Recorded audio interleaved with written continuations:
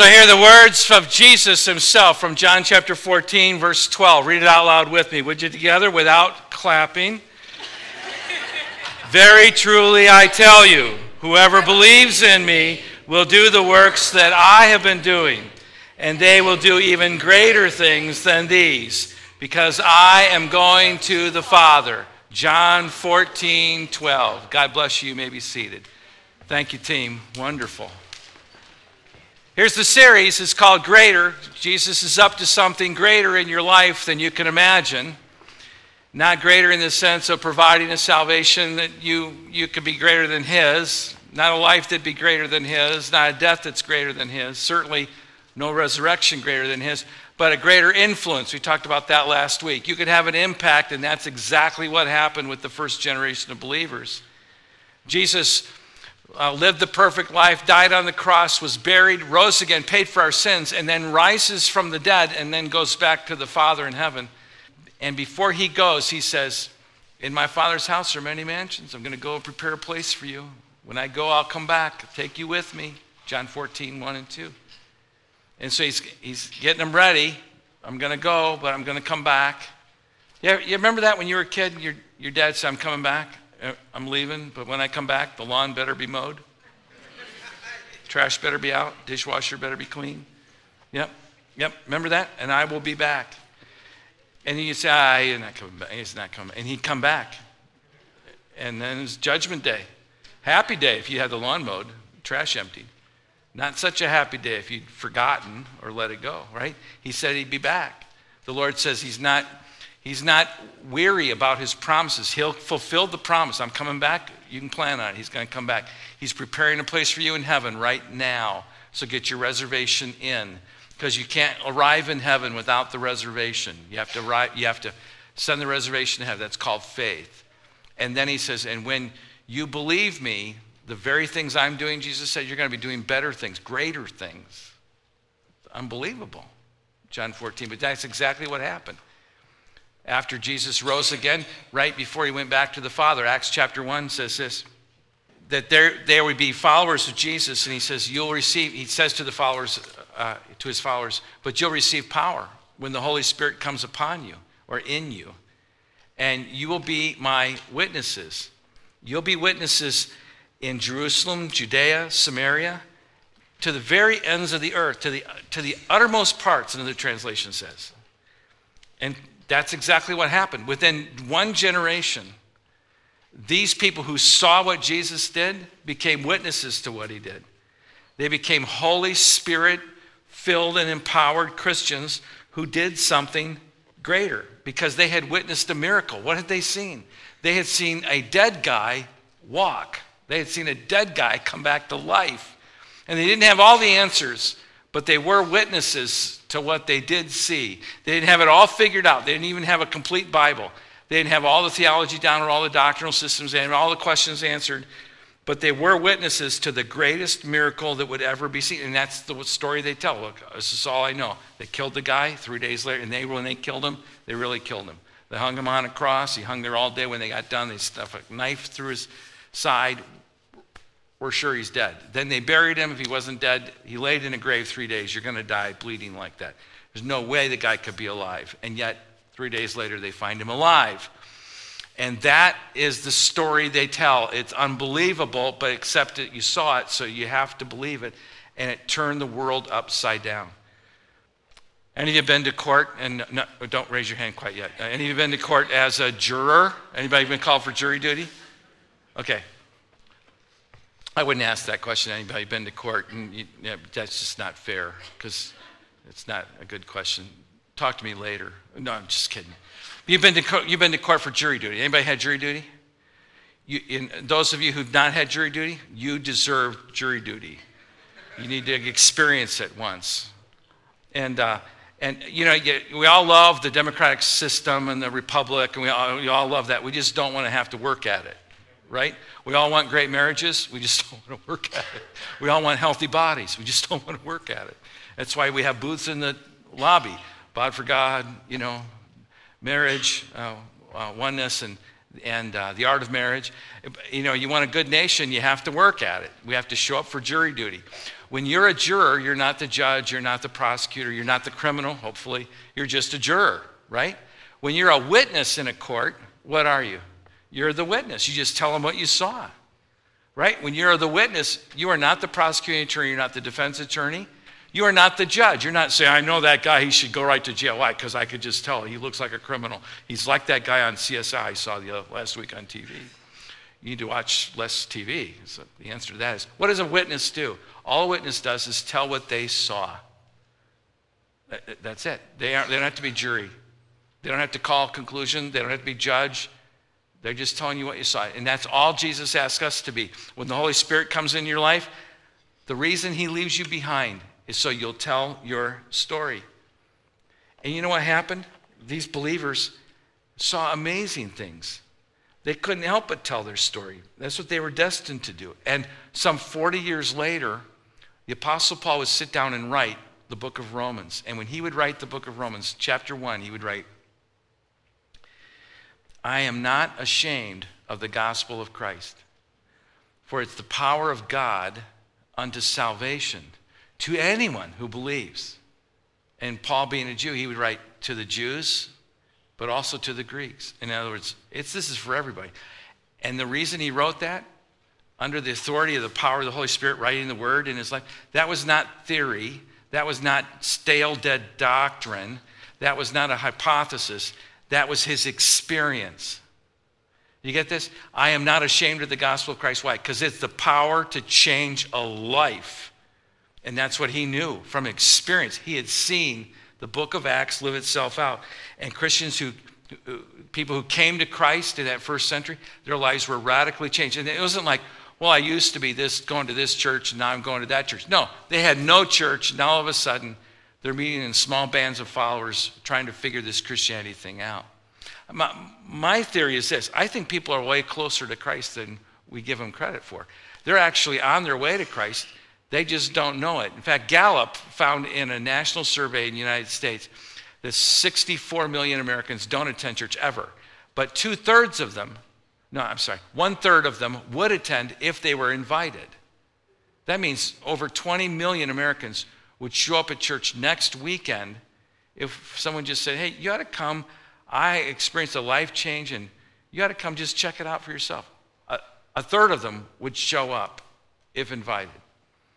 There's all kinds of bad stats about teenagers. I think they get the bum rap sometimes.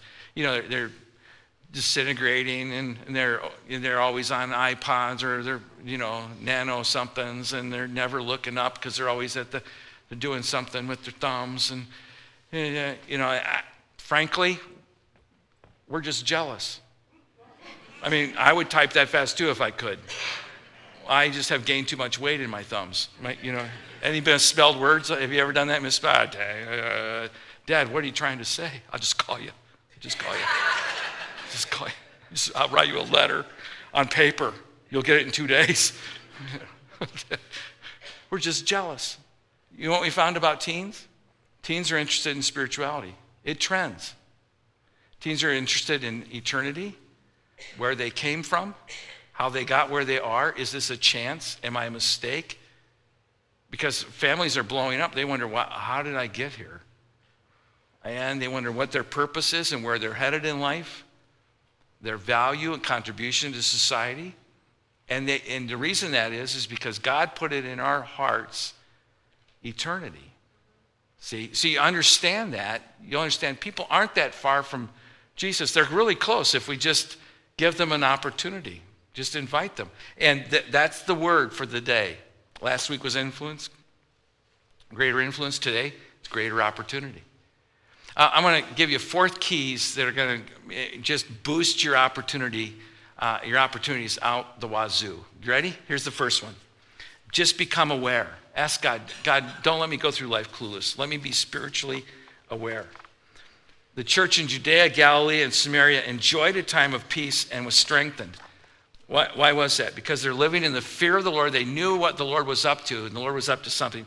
And they were encouraged by the Holy Spirit. You understand, an encouraging place where you meet with believers and you meet there regularly and you make it your kind of your assignment when you show up. When you show up to church, my job isn't just to fill my spiritual bucket. My job is to go around filling other spiritual buckets and encouraging others so much more as we see the day approaching. That was the Acts chapter 9, verse 31. I'm just going to take you through Acts kind of this morning with maybe 4 different passages. Just be aware, the fear of the Lord, the fact that God is up to something good. These people took Jesus seriously, and they saw incredible things in their lifetime, and people jumped on board. And when people jumped on board, more people said, you know what, that might work. And then they would go see it for themselves, and they would embrace the Lord once they realized. And this is the issue. Sometimes we think, it's all up to me. I have to be Jesus done. And you do. You need to be Jesus done, but you don't have to do it all. Paul writes it this way. I planted the seed. Apollos, another guy, he waters it. God makes it grow. God gives the increase. One guy's going to plant, another guy's going to water, another guy's going to weed, another guy's going to water some more, another guy's going to weed some more. Someone's going to plant a few more seeds, but God gives the increase. Doesn't matter who did all that other work. We just want God to get the increase. I think there are stages. You don't have to be responsible for your friends totally, because you don't know what other Christians, what they're doing to tap them. All you need to do is this. If you can help them move one stage forward, it's a really good thing to do. It's all you have to do. If you just keep helping them make stages, help make moves. I've set out a chart for you, and this is by no means original. It comes from a guy by the name of Engel, another guy who wrote for Bill Bright in Campus Crusade. There are just several books out. Tell It Often, Tell It Well is a great book on how to give your faith, how to witness your faith. But there are different stages, and some of them actually give you 10. I can't take 10. I can do about 4 on each side, 1 down the middle. What's that, 9? But they had like 10 on each side, plus a couple in the middle, 3. It just was way too confusing. But very simply, some people are just resistant to the gospel.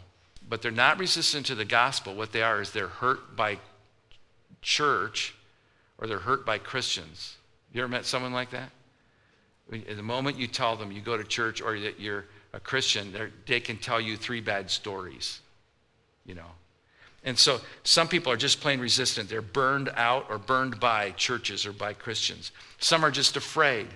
Some have a broken conscience. There's 3 reasons right there. Some are burned. Some are afraid. There's the fear factor. And then some just have a broken conscience because their sin has them snared. And the way you move a person is you just have to be patiently working with them to get them to the next stage, which is to be cautious. This is what I know. This is what I don't know. This is what I know about God.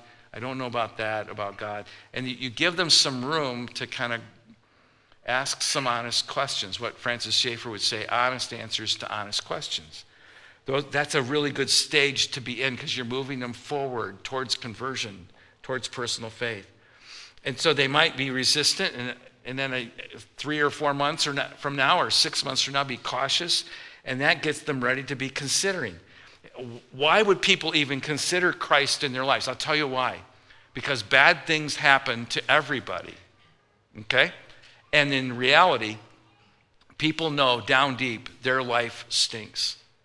And they just go, there's got to be something better than this.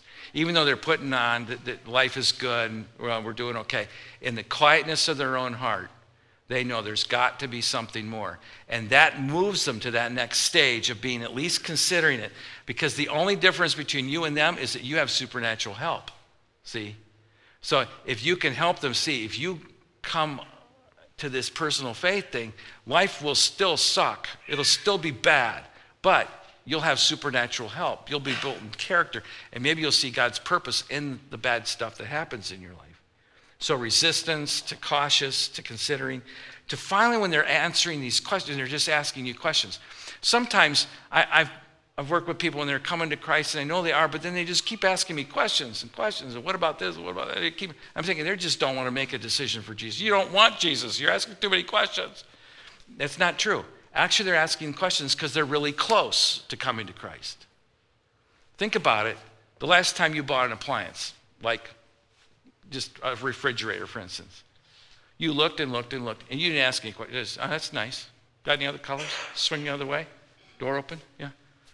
Can I get from my couch here and back within 30 seconds? Will that work? Yeah. Okay. But when the guy on the floor, the gal on the floor hears questions like, will this keep the crisp stuff really crisp? Because I like fresh fruits and vegetables. Will this keep my meats really good? And the ice cube tray, does it have that? Does it make cubes, or does it make those slicey things that don't fit in my glass? When he hears those questions, you know what he knows? He knows you're really close. You're really getting serious. Does it have that tray underneath? Does it come with a 3-year warranty? When he hears that, he knows, oh, we're in. That did not blow it at this point. So when people are asking you questions about the faith, this is a signal that they're on their way. And then there'll be a day when, for by grace we're saved through faith, not of yourselves, it's the gift of God. And the lights come on. It might be at home with them. They might be watching TV. They might be in church. They might be reading their Bible late at night. You might be around. You might not be. But they've been making these steps all the way along. And then they come to this personal faith moment in their life. Eureka. Conversion to Christ. It's a wonderful thing. Now, your life doesn't end there. The Lord, the very next thing this person needs is to connect with the body, a group of other believers. And he needs to be around several. That's why I think when you help a person come to Christ, it's good to introduce other Christians to them, because you don't have all the answers. You don't have all the personalities. You don't have all the patience. And they need 3 or 4 or 5 or 6 others around. And when you do have those 3 or 4 or 5, 6 people around, and that person comes to Christ, guess what? You automatically have a place for them to belong. It's that connecting piece, which is huge. That, in a bigger sense, is called a local church or an assembly. And it's where they can come together and be encouraged and observe the ordinances of the Lord and accomplish the Great Commission, to do that together. But in the initial stages, even just connecting with a few Christians, even that is huge. It's just like, if you've ever been around when an animal's born, you've been around when a cow has been calving, they give birth, and then what does the farmer oftentimes do? Right within the first minute, just get the milk out of that mother's body and into the young calf's body. Why is that? Because they need the sincere milk of the word. Peter writes it that way. That richness of the milk is going to give the initial vitamins that they need and the strength they need right away. Because they've been born. They're traumatic stage right there. It's huge. It's that way spiritually too. As soon as that settles in, then the next stage is for them to begin to grow and taking root, like Psalm chapter 1 says, the tree that's planted by the waters is cool waters. It makes the roots grow deeper. You begin to understand the deep truths of God. That's a really good thing. But you'll never really click spiritually to begin to serve, because you're discovering what God has done in your life, the impact you can have, and the impact you can have for Christ's church. And a lot of what God wants to do in your life doesn't activate itself until you begin to serve, which is the way we're defined. We're defined as servants of the Most High God. You ever watched the Apostle Paul when he writes to the church? Oftentimes he refers to himself as a servant. That's what we are. And when you're serving, it's a lot easier for God to move and help you grow. And then ultimately it's to share your faith, to tell your story, and then provide the base for the next generation of Christians. And that's a huge piece. Now, take those stages now, 4 on each side, 1 down the middle. Ask yourself, where am I in that? But then ask yourself, someone you're helping come to Christ, someone that needs a greater life, something bigger, something better, where are they? And what could I do? I'm not trying to get them to leap 7 steps. What I'm trying to do is just get them to take 1 step. Just 1 step. Just 1 step. And just help people make their next step. You don't have to force them into a spot they cannot go, and they will not go. And by the way, you may be saying, oh my gosh, I'm seeing the chart and I see myself in that chart. I was resistant. I know what that's like. I was caustic to the church. Now I finally came to Christ, and then I come into the body of Christ, and then I start to grow, and then I go backwards. Anybody done that? Like, oh, yes, I've seen myself go, oh, do I really believe? Oh, and then I go back and forth. Okay, just me. The other stuff, yeah, I know I've done this. You're oh, where am I? And you grow, and you think, I thought I had this one solved. And that's the process of growth. Now, if you don't know where you are in that chart, or, for instance, you're saying, I'm stuck. I'm just stuck. I've been at this place in my spiritual life a long time. Then come tonight at 6 o'clock, come through these doors, go to room 19. We're running Class 301. It will help you understand how God has wired you, how uniquely God has made you, and how you will work out your faith through service, how God has uniquely gifted you to serve within the body of Christ, and that will get you unstuck and help you grow. But when it comes to leading someone to Jesus, first thing you have to do is ask the Lord, just make me aware. Just aware. Let me tell you a story from goes way back, long time ago. I used to do funerals for World War II veterans who were basically destitute guys who had served our country well, but ended their life usually under a bridge or homeless or in a shelter or something like that. And that did happen in the 1940s, and by the 60s it was starting to show up. In the 70s it was showing up in a big way. By the 80s, 90s, it was beginning to show up as these guys begin to age. And so the VFW Hall asked me if I would be willing to do these kind of public funeral services. They wanted a religious guy there, and I said, sure. I'd be honored to lay these guys to rest. But it gave me an opportunity, too, to read some scripture and pray for some guys. Also, I was allowed to hang out with these 80-year-old World War II vets who were a lot of fun. They carried guns on them, which is kind of scary when you're 80. But we'd go out to the cemetery, and I would read a little passage. They'd fire these guns. I was hoping, I was looking at birds and trees, wondering, are they there? Or these are slugs, right? And then they would hand a flag to someone in the family, and then they'd all go to the VFW Hall and drink beer the rest of the day, which made their wives happy because it got them out of the house. So, all in all, it was a good deal. Well, there was a funeral director that would get these assignments, and because he was so young, he was low totem pole, he always got these assignments. And he and I would get 15 minutes in the car going from the funeral home out to the cemetery out on the edge of town. And this guy didn't know, he was spiritually searching. I don't know where he was in his scale. He wasn't really resistant. I wouldn't say he was far from God. But he was somewhere in that middle zone, and he kind of hovered around 2 and 3 away, asking questions, then backing up a bit. So I'd get in the car, and I wouldn't see him for a month. And I'd hop in the car in the front of the hearse because we'd ride out together. And I knew I had 15 minutes. I say, it's a beautiful day the Lord has made. Huh? And he'd go, uh-huh. A guy died. You know that, right? I know, it's still a beautiful day. Oh, boy. So then we'd talk about life and his marriage, and they wanted kids. We'd talk about hopes and dreams and stuff. It was a wonderful discussion. And I learned a lot from this guy, great guy. And the guy was made to be a mortician. He knew it in high school, knew it in junior high. He wanted to do this work. So we would talk about that and the values of life. And I wouldn't see him again for a month or two, and then I'd see him again. And then not for a month or two, and then I'd see him again. Well, I couldn't even get to John 3:16. I was wanting, look, buddy, Jesus loves you. You're next in the hearse. You could be you, on a bad day. So you need to trust Jesus now. I wanted, because you wanted to take the short route there. He would never have heard that. So I just did some hee-haws, stopped, said, it's a beautiful day. You ever wonder about your purpose in life? And we would talk about that. And then I would just drop little bits of scripture on him, a little bit here, a little bit there, maybe once a month with these little segments of time. I bet I did this for 2 or 3 years. And the guy was getting closer and closer. Now he's at this point of asking these questions. And if I trust Christ, what does that mean? And then my wife and I have been talking about this, and then he would bounce back to hurt Christians. He'd go back to that initial stage, and then he'd come right back to right at the door of trusting Jesus. And he was at the door of trusting Jesus, I kid you not, for like 6 months. I'm going, this is it. We're in,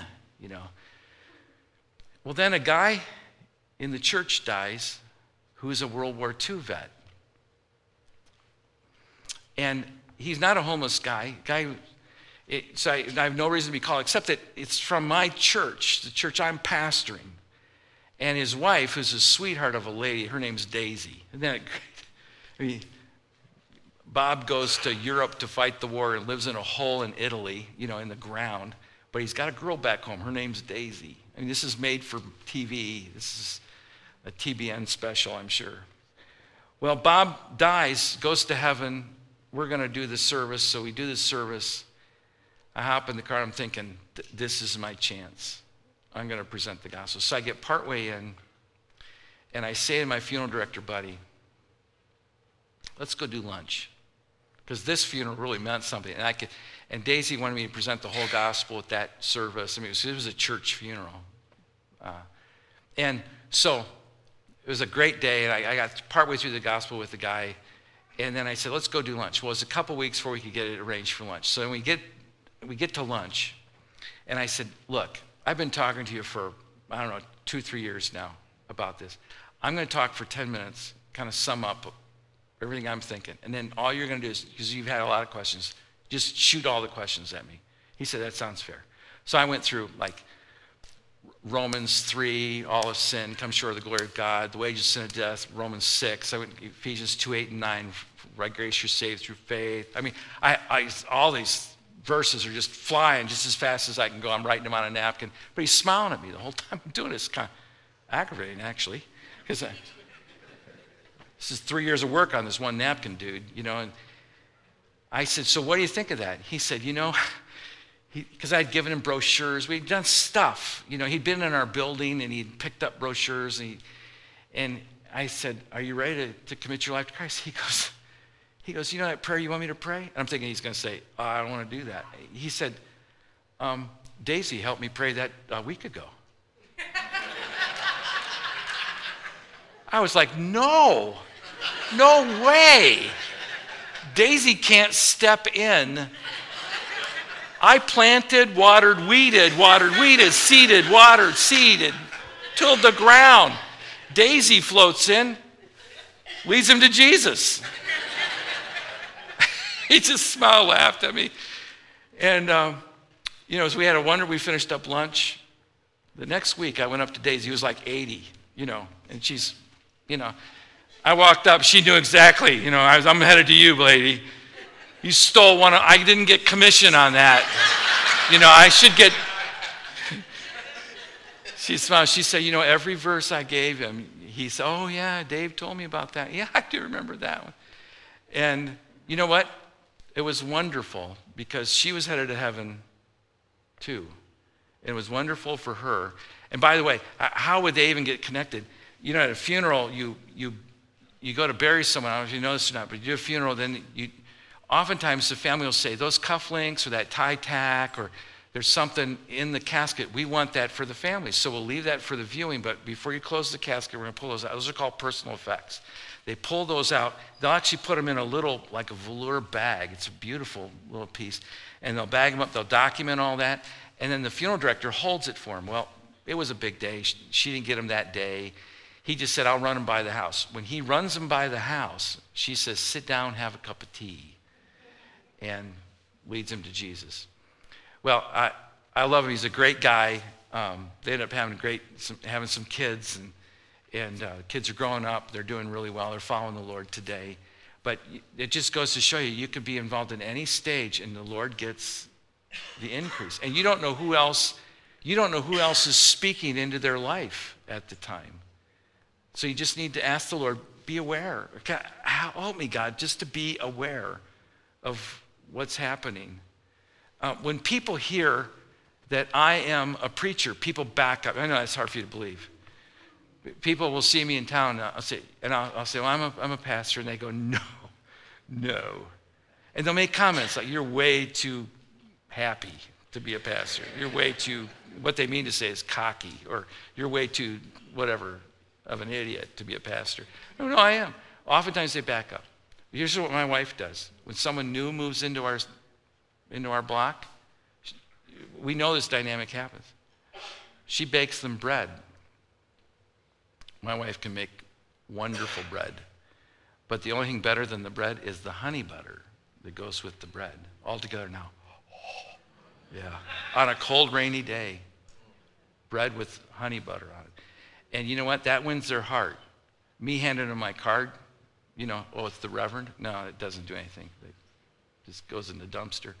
But the bread, that speaks a language, just being aware. Number 2, ready? Commit yourself to pray. They raise their voices to God, Acts 4. And here's the prayer. Lord, enable your servants to speak your word with great boldness. Just make us speak with boldness, God. This ought to be our prayer every day, that we would be bold in our faith, bold in our witness, firm in our character, tender in our hearts, that the word of God would cover people. We would just pray a covering over people. Now, can you imagine if you prayed, for instance, prayed for someone that the Father would draw them to Jesus, or that the spirit that binds them, 2 Corinthians 4, they're binding spirits, that they would be released. Or pray that they know God relationally. You know, because of the breakdown of the family, particularly in America, people don't even want to say the word father anymore because it's too disappointing of a term. But they need to know that when you come to Christ, you're adopted into a family with a father, a dad who will never leave you. He'll never disappoint you. He'll always provide for your needs because he's not only a protector, he's also a provider. But that's the father relationship. So we need to pray, God, may they help them to know you as not just God, but as Father in a relational kind of way. Pray that good believers would come in the path of the people you're praying for, that other people would have a tap in. And that in Ephesians chapter 1, I keep asking that the God and Father of our Lord Jesus Christ, the glorious Father, may give you the spirit of wisdom and revelation. That's good for saved and unsaved people. We could pray, God, give them wisdom, but give them revelation. May it click in their hearts. May it turn their eyes on, that the scales fall off. They were blind, now they can see spiritually, so they can know you better. That's a prayer for even saved people as well. Ephesians 1 is a wonderful prayer for the family. But we could pray this, that the Lord would take the binders off so they could really see, and that oftentimes when we pray for our own comfort, don't we? We just pray, go, God, help me with this, and help me with that, and help me with this. So, and it's always about us. Me. Amen. And what if we prayed, God, what if it were all about these other people and your glory to be seen in it? It would revolutionize our thinking and our prayer like nothing else would. So number 2, commit to pray. Number 3, show that you care. The Apostle Paul, when he was preaching the good news of Jesus Christ, they had wonderful crowds that people were pleased to embrace Jesus. But the town fathers were not pleased because it was going to turn over the city. So what did they do? They beat the guys and then threw them in jail. They beat them and threw them in jail. Now you think about it for a moment. Have you ever been beat, thrown in jail? And what would you do at midnight after being beaten and thrown in jail? You'd be wanting a public defender, some attorney. You want some newspaper to show up. And that's not what they did. They began to sing hymns to God. I'm trying to figure out how they did it. He's greater. You start, Paul. He's greater. Okay, I got it now. It's hard to do with chains. At midnight, they're singing praises to God. And the Lord knocks the chains off, opens the doors. It's kind of like an earthquake. The jailer sees these guys are going to escape. He takes a sword to his body like he's going to kill himself. And Paul says, don't do that. Don't kill yourself. We're not going to run away. The jailer knew that if he let them go, he would lose his life. He had to pay for it with his own life. And the jailer then asked the question that's pregnant in the moment, how can I have what you have? What can I do to be saved? He wants his life saved. He wants his eternity saved. But they've just spared his life. And when they explained to him the gospel of Jesus, you believe on the Lord Jesus Christ, and this goes for you and anybody in your household. You know what the jailer did? He took them to his house. Now, I have never, ever met a state trooper who says, I just put this guy in jail. I'm bringing him home, honey, for dinner. No, I've never heard that before. That's how changed the jailer was. They sit down and just have dinner. Here's how you can show you care. Go to lunch with somebody. Just go to lunch. Jesus was walking through town. There was a guy who nobody liked. The reason I know nobody liked him, his name's Zacchaeus. He's a tax collector. Nobody likes the tax collector. The tax collector's short, he can't see because the crowd's big, but it's coming down in a parade procession. So what does Zacchaeus do? He runs down the street, climbs up in a tree so he can see the Savior. He climbs up a tree so he can get a visual on this parade. Jesus looks up in the tree and says, Zacchaeus, I see you, and I'm going to come to your house today and we're going to have dinner. We're going to have lunch. And that day changed Zacchaeus' whole life. You don't understand. It's not just the food. It's the conversation. It's the event. It's the fact that you show that you care. Hope you get that. Because anybody can go to lunch with somebody and say, how's life? Talk to me. How's your life going? How would you like it to go? And it will be an experience. By the way, community groups will delve into this some more. If you're not in a community group, use the connection card right now, sign up right now, drop it in the offering a little bit. Or better yet, when we leave, go to the lobby, stop at the table, and just sign up for a group and get in one this week. And if you're a community group leader, stop at the table. You'll get a new DVD, which will give you the materials you need for the week. Because this is both not only caring, but it's going to show you how to share your faith as well. And if you get in a group, it will help you learn how to do that as a group. Number 3, just show that you care. Number 4, just be ready to share. Because Acts chapter 20, here's the back of the book of the story by now. Luke writes it this way: however, I consider my life worth nothing to me. My only aim is to finish the race and complete the task the Lord Jesus has given me. And what's the task? Why did Jesus not take you to heaven the day you trusted him? The reason was this: he has a task for you, and the task is the same for us. The task of testifying to the good news, telling your story, not being judge, not being jury, not being prosecutor, not being defense. You're just a witness. You're just going to testify to it. This is the task you're left here on earth. There's a guy who was blind, and he didn't know much. And they were always arguing about Jesus. Is his lineage right? What about his parenting, his parents? What about his brothers and sisters? What are his powers? Are those trick things? What about the disciples around him? They had all these questions about Jesus. And the blind guy says this: look, I don't know. Here's what I do know. Once I was blind, now I see. It's just that simple. Before I knew Jesus, I was blind. Now I can see. You can say whatever you want about Jesus. All I know is once I was blind, now I see. And you can say the same thing. Once my life was full of worry, today I know that there's a God who's in control once I met Jesus. Once I didn't know but what I was a mistake in life and was always in the way, and now I see that God has a purpose for my life because I've met Jesus.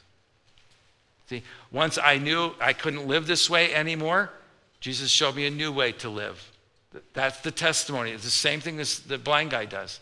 This is what I know. I don't have to be judge or jury to it.